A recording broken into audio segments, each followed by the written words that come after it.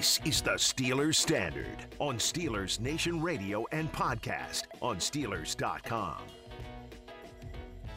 Everything was great in paradise for the Tampa Bay Buccaneers. Re-signing everybody they wanted to bring back, which was apparently the entire roster, and they were ready to make another run. Should we go as 2021 Super Bowl? Should we go as far to say that there was a lot of sunshine down in Tampa? Very nice. The city by the bay, Tampa Bay. But things kind of taken a little bit of, they've hit some turbulence as of late. And apparently Antonio Brown has got a little bit of a knee injury that he's dealing with. And watching Pro Football Talk today before coming in here, it ain't a done deal with Antonio Brown. Something that I kind of had when they first reported that the Bucs and him were going to reach that 1-year deal that would have been worth up to as much as $6 million, I believe. I thought it was, signed, sealed, and delivered. AB is back in Tampa Bay, but no, this knee injury is apparently keeping Antonio Brown from reaching an agreement with the Tampa Bay Buccaneers. Bruce Arians saying on Tuesday that the re-signing has been delayed by the fact that Brown has a knee injury that requires surgery. Arians said, quote, he has to pass the physical. Hopefully we'll have a scope on Tuesday. He's getting his knee cleaned out and everything will work out fine. It's just a matter of a physical. So it does seem, based on what Arians said there, it's just some, logistical stuff that they have to iron out. I'm sure, lawyers get involved and they're saying, well, hold on, before we commit this money to him, can we get that knee looked at real quick by a doctor? Can we get that thing drained out, maybe a little surgery on it and see, if the surgery is successful, if we get he'll be ready by training camp diagnosed by the doctor. And, that's good due diligence that you're doing, but it is just, it's the first little speed bump that has hit this Tampa Bay Buccaneers. Right.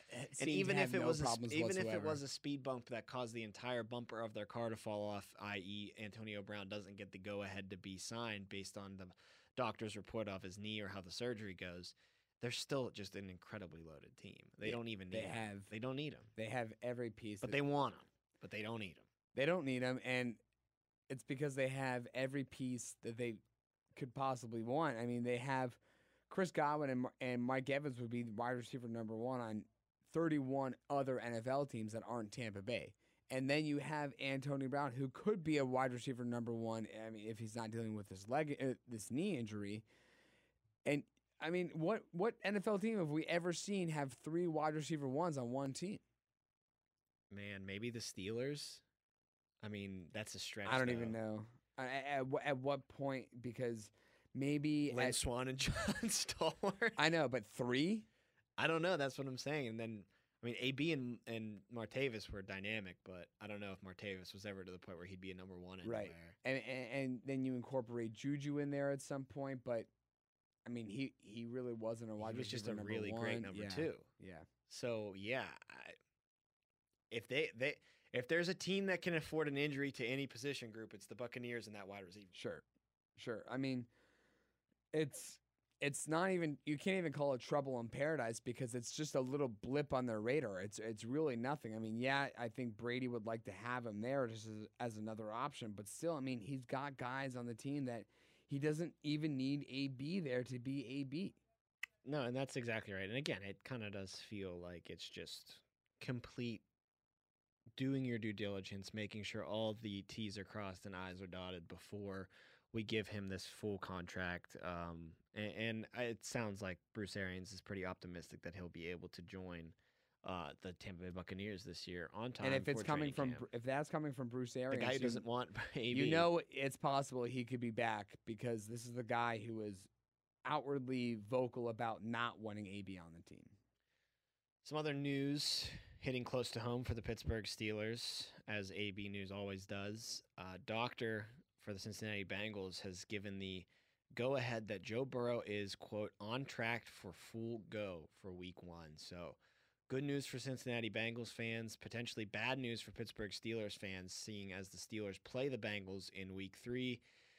As we all know, Joe Burrow suffered a gruesome injury to his knee, ACL, and MCL, I believe, but Tom, towards the end of last season. Would it even matter because Ryan Finley was the guy who beat the Steelers last year? It's a great point. Who knows if, a box of chocolates could be the quarterback for the Bengals and they might be able to beat the Steelers. But getting that he should be full go week 1, you kind of hold your breath as a Steelers fan, and I know what you're saying, Jacob, but you also agree that it would have been better to go. I'd rather go against Ryan Finley 10 times than Joe Burrow 10 times. So there was a little bit of hope. I don't want to say hope because that's an ugly way to put it when you're dealing with someone coming back from injury, but Steelers fans were definitely in the back of their head thinking, tore that ACL, MCL late into the season. Maybe it takes a little bit longer to get back to full strength, and we play them early, which is good. But based on this report, it seems like Joe Burrow is going to be ready to go for week 1 training camp, and that means he will have 2 games under his belt at being 100% by the time he has to come to Heinz Field to face the Pittsburgh Steelers. And, like you said, they lose to Ryan Finley last year. Well, Joe Burrow is a much better quarterback, looked the part completely before going down last year, might win Rookie of the Year if he doesn't get hurt and Justin Herbert takes it from him, but just makes the Steelers' schedule harder when Joe Burrow's at 100% playing for that Bengals offense. And, it's an offense that if that Steelers defense doesn't show up to play in week 3, they could have a lot of points put up on them. It's concerning, but again, I always point back to the Bengals. Yeah, they got Jamar Chase, but yeah, they didn't get any protection for Joe Burrow.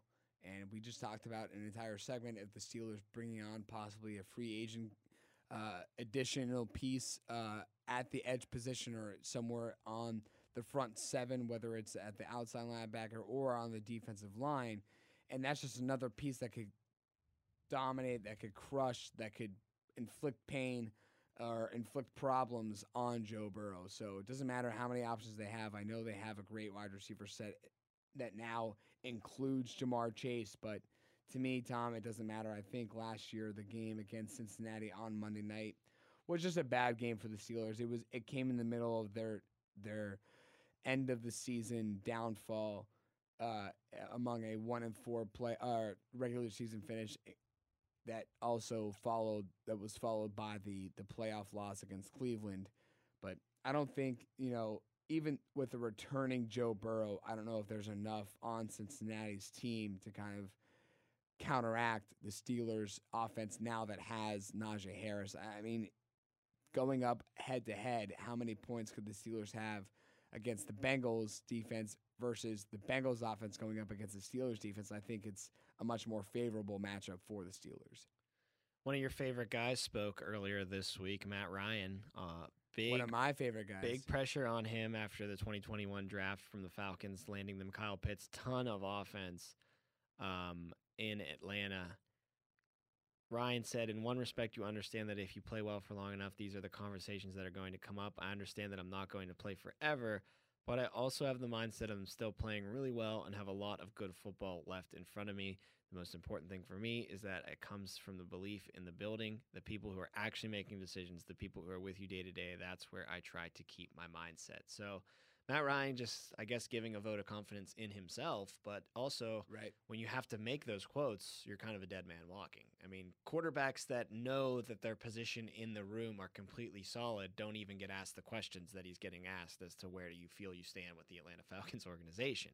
There's clearly some friction there as far as this might be the last ride with Matt Ryan, but he clearly thinks that he's still got a couple of more seasons left at this league playing at a high level. He turned 36 just this past Monday of this week, so he's getting up there in age for sure, but I don't blame the Falcons for going with Matt Ryan again this season.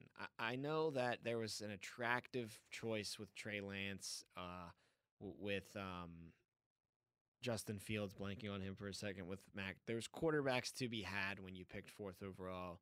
Kyle Pitts, they end up taking probably the best offensive player not at the quarterback position in this draft with their pick.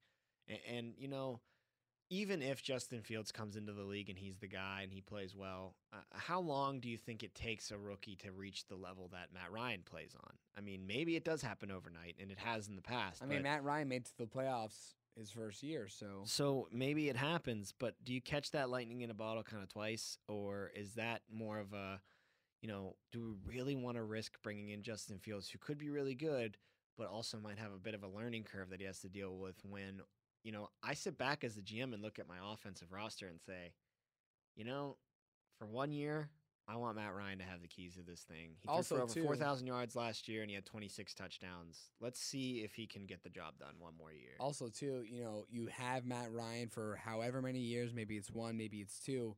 You got to get a quarterback in the future, and already you have Kyle Pitts on your roster alongside Julio Jones. I mean, it's not that you went out and got some defensive guy or some offensive lineman to kind of keep the offense moving or the defensive plugged in terms of depth. You got the number one, what we think was the number one offensive weapon outside of the quarterback position, outside of Trevor Lawrence, maybe alone. It may have been Trevor Lawrence 1, Kyle Pitts 2. Maybe on some people's boards, Kyle Pitts was the overall best prospect coming out. It's just you couldn't blame Jacksonville going Trevor Lawrence. So, yeah, I mean, you keep Matt Ryan, but whenever the Matt Ryan era is over, the guy in waiting or the next guy coming out of the draft for the Falcons has Kyle Pitts waiting for him there. And by that time, Kyle Pitts could be 2 years, 3 years into the league and be already at that time the number one receiving options across wide receivers or tight ends in the league. The Washington football team has given right tackle Morgan Moses the okay to seek a trade.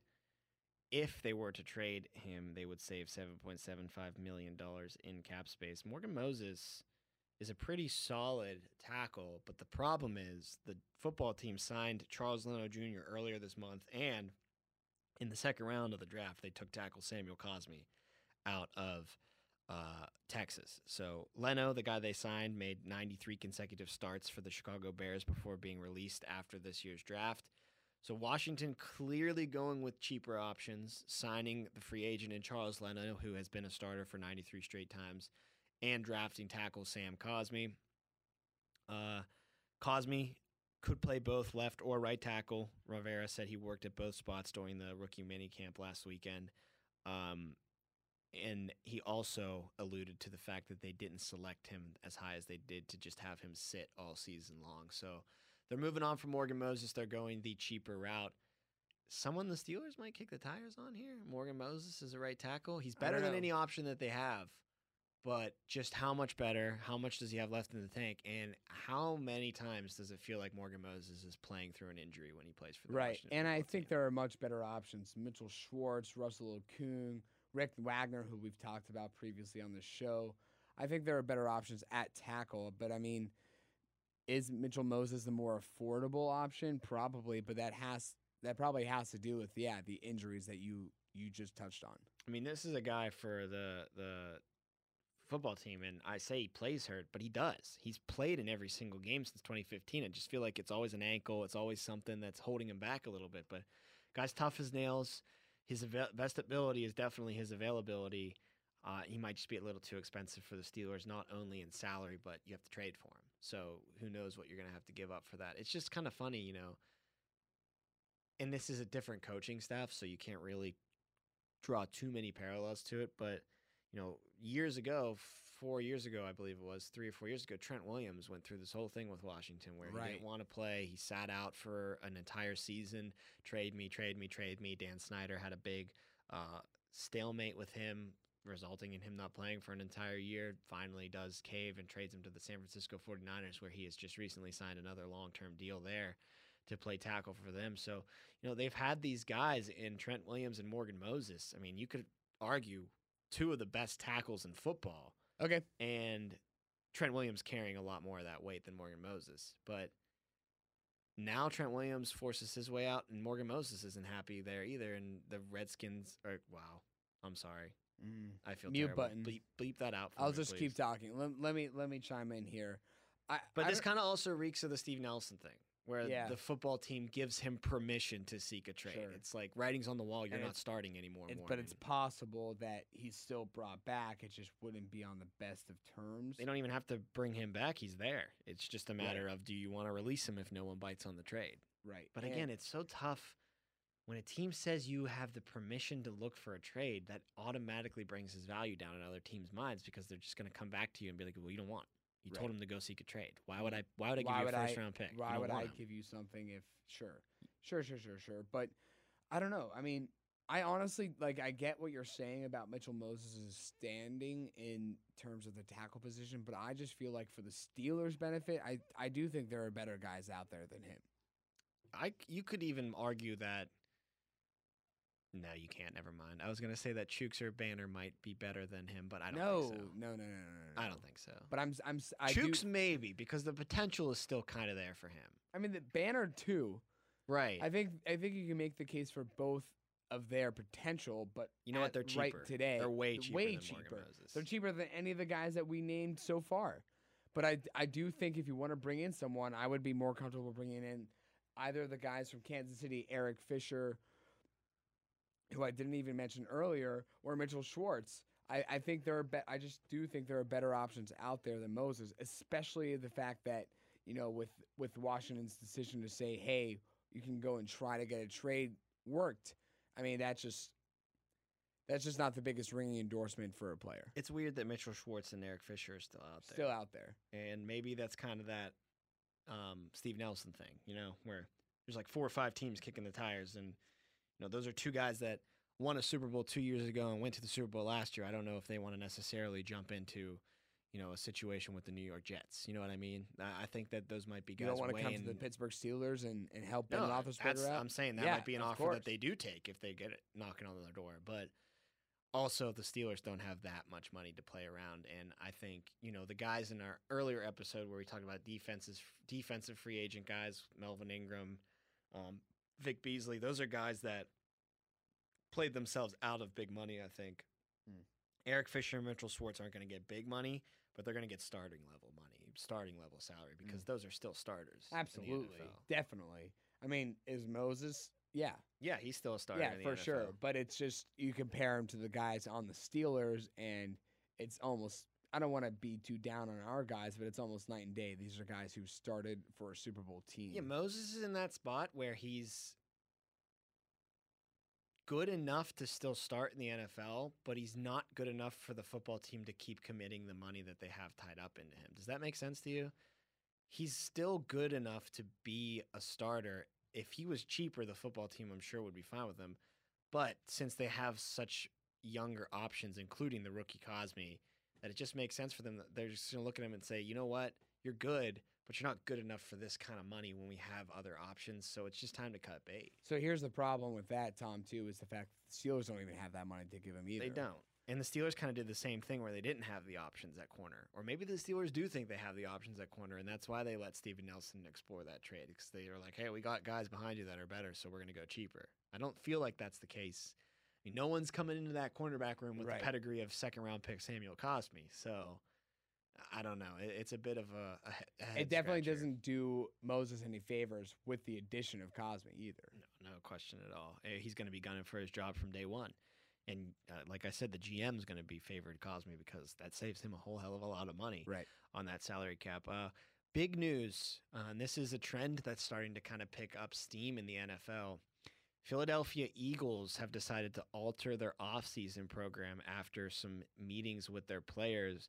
The Eagles will no longer hold mandatory minicamp this year. The team announced that just yesterday. There will be no team or 7-on-7 drills during their OTAs. Head coach Nick Sirianni saying, we had some really good conversations with our players, some of our team leaders about this offseason program. I've always believed it's important to have that open communication with your team, and it was really helpful for us as a staff as we put together the offseason program. I feel good that our schedule will allow us to get some really good work in before we hit training camp. I really appreciated those conversations. So they'll go a lot of virtual stuff here for the Philadelphia Eagles.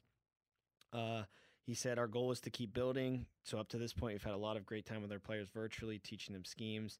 So now we're going to take them onto the field, focus on the fundamentals, while taking what was learned virtually and getting the reps in person. So it's interesting that the Eagles, and I think they joined the Indianapolis Colts. I was just going to say, Tom, the Colts did so earlier, but the Eagles are the second team now recently to do so. So trend is starting to happen where these teams are saying thanks but no thanks to the extra offseason workouts that were usually commonplace, only getting canceled last year due to the coronavirus pandemic. And in an episode ago, or a couple of episodes ago, when we were talking about the Steelers rookie minicamp, our reactions to it from this past weekend, we were saying how we were thinking of the possibility that the second-year guys such as Claypool and Dotson would have been probably okay with had they been given the option to join the rookies at the minicamp. They would have said yes, because we got zero of that last year. It is strange to me that teams are actively saying no, we don't want any of this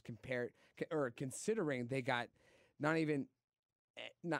any camp whatsoever, no matter optional, mini, full camp. It doesn't matter. 7-on-7 doesn't matter. And the two teams that have come out and decided it are so bizarre to me because Indianapolis is Has a breaking new in a new quarterback. quarterback in Yep. Carson Wentz. You need all the time you can. I know Frank Reich is familiar with him from their time in Philadelphia. But the together, rest of but the rest of the Indianapolis team is isn't. not. Yeah. You need to get that timing down. You need to establish him as your starting quarterback, and you need all the practice and reps you can get. And Philly has a new coach. A new head coach and a new quarterback. They're Right. breaking in both a new head coach and a new starting New-ish quarterback. quarterback, yeah. Right. New quarterback to start week new one. quarterback as far as this head coach is concerned. Right. I mean, this Jalen Hurts was with Doug Peterson towards the end of last year, but it's a Nick Sirianni and Jalen Hurts Sure. marriage right now in Philadelphia that they're trying to roll out with. So I get where Sirianni's coming from, though, because, look around the league and look at how players are starting to become more vocal with them not being heard by the front office or the coaching staff from teams. Russell Wilson, Aaron Rodgers, those are two of the big ones that come to mind. So as him being a first-time head coach, maybe he's thinking, I'm really going to listen to my veterans. I'm not going to be a pushover, but they're pretty demonstrative in their demands that they don't need a full mandatory mini camp this year. You know what? Little olive branch here. I'm your head coach now. We don't want to have any friction right off the bat from this thing. Yeah, let's just forget about those mini camps. But then on the other side of things, I mean, you'd think as a first-year head coach, you'd want to get out there immediately with as many of your players as you possibly can. Right. Doesn't matter in what capacity. You would want to just get familiar with the names that you have to And I think maybe it's one day also- cut down from your 53-man roster. It's also important to say that it's just not mandatory. They're still going to have mini camp. Sure. It's just that if Jason Kelsey doesn't want to show up, he doesn't have That's to, fair. and he's not going to He get doesn't. fined. He No doesn't one- have to. No one's going to get fined for just not showing up to minicamp. But, in a way, a little psychological test could be going here where you make it not mandatory and then you kind of really find out who's committed to the team by the ones that actually end up showing up. But interesting that Colts breaking in a new quarterback, Eagles breaking in a new head coach with a fairly new quarterback are both the teams kind of out in front of everybody else saying, yeah, we'll pass on minicamp this year. Will not be the only ones, though. I'm telling you that much. Do you think there are other teams to follow? I think the Steelers might be one of them. The Steelers veterans were already trying to tell the rookies not to show up to rookie minicamp because of labor disputes and negotiations with the contracts. So I don't put it past the Steelers coming in and being like, look, I would hate that. we just can't have it. We don't want that. mandatory minicamp. I mean, players just don't want it. The players feel overworked, and coming from the side where they just added an extra game to your schedule, and Right. they took away a preseason game, but whoop-de-doo, who cares about that? They didn't add an extra bye week into the schedule on top of adding an extra game, so there is no extra rest coming these players' way. I think they're trying to find rest in any kind of way that they possibly can, and this is an obvious spot where they can clearly shave off some. And it's not really demanding because you're not putting real pads on and hitting during this, but just some physical strain that they're trying to just put off a little Right. bit to save their bodies later down the road. But I would And say it might this- be stupid because it's so insignificant. These shorts and shoulder pads practices and shorts and helmets practices, but I don't know. Maybe this is in players' minds going to save their body late in December when they're playing Week 17 because they weren't working out in the middle of June and July. I would say this too. It's really frustrating from an offensive perspective, right? We've talked so much about Matt Canada's influence, how much that will actually come into play when the regular season starts come week one.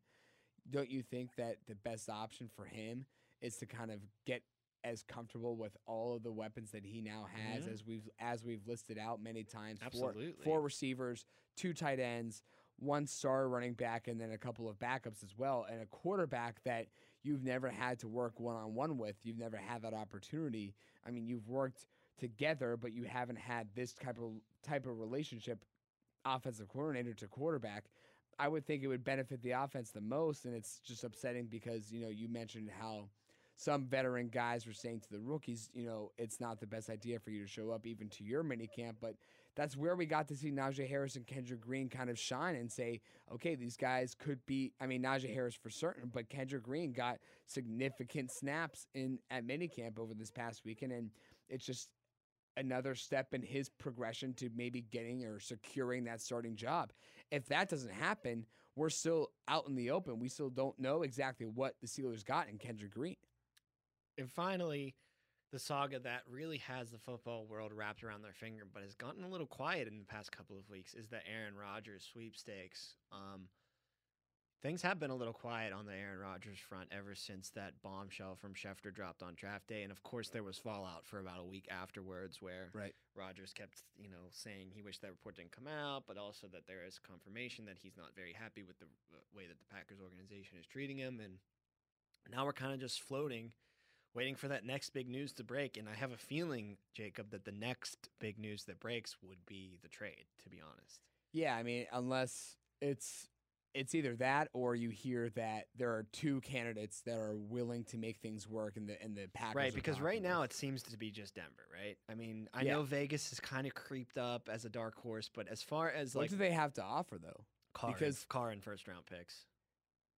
Is that enough? Probably not. No. Is Locke and first round picks enough? Probably not. Well, I think they have more capital to give.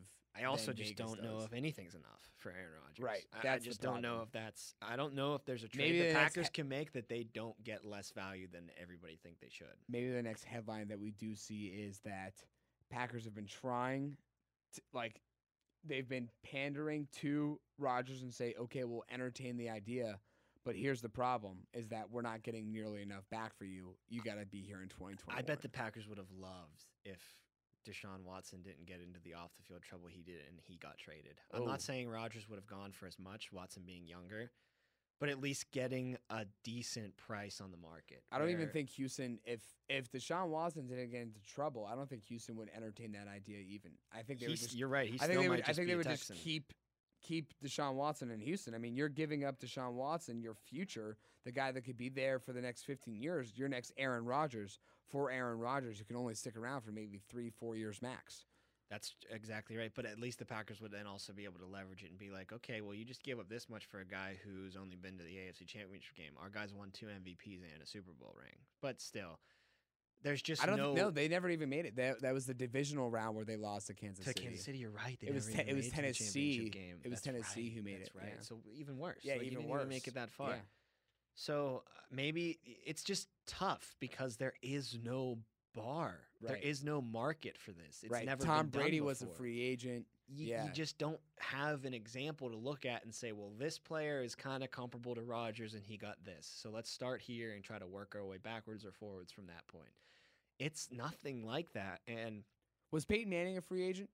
Yes. When he went to Denver? Because Colts just let him go. Because they went and got Andrew Luck. He sat out that entire, 2011 He was year. hurt. Curtis Painter started. They went 2-14, and it was Andrew Luck's show ever since then. Yeah.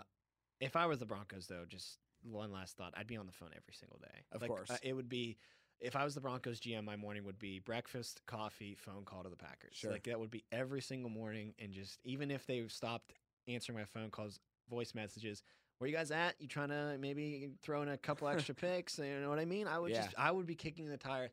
I would be a pest. The Packers GM would hate me if I was the Broncos GM. And I feel like that they are doing that. So what do you think the Raiders are doing then? I don't think I really think it's a one-horse team. You think so? I think the Broncos are the only one that's really kicking the tires on this one. I mean, just from day one, it seems like people have drawn those dots. That Green Bay to Denver makes the most sense. It's just so typical of Denver considering what they've done in the past. Well, that's going to do it for this episode of Steelers Standard. Thanks, as always, for listening. We'll talk to you later in the week when we drop 3 fresh episodes in your face. But that's going to do it for these ones. So make sure to listen to all of our old stuff at Steelers.com and download and subscribe to Steelers Standard on Apple or Spotify. For Jacob Recht, I am Tom Opperman, and we will talk to you on the next episode. Thanks, as always, for listening.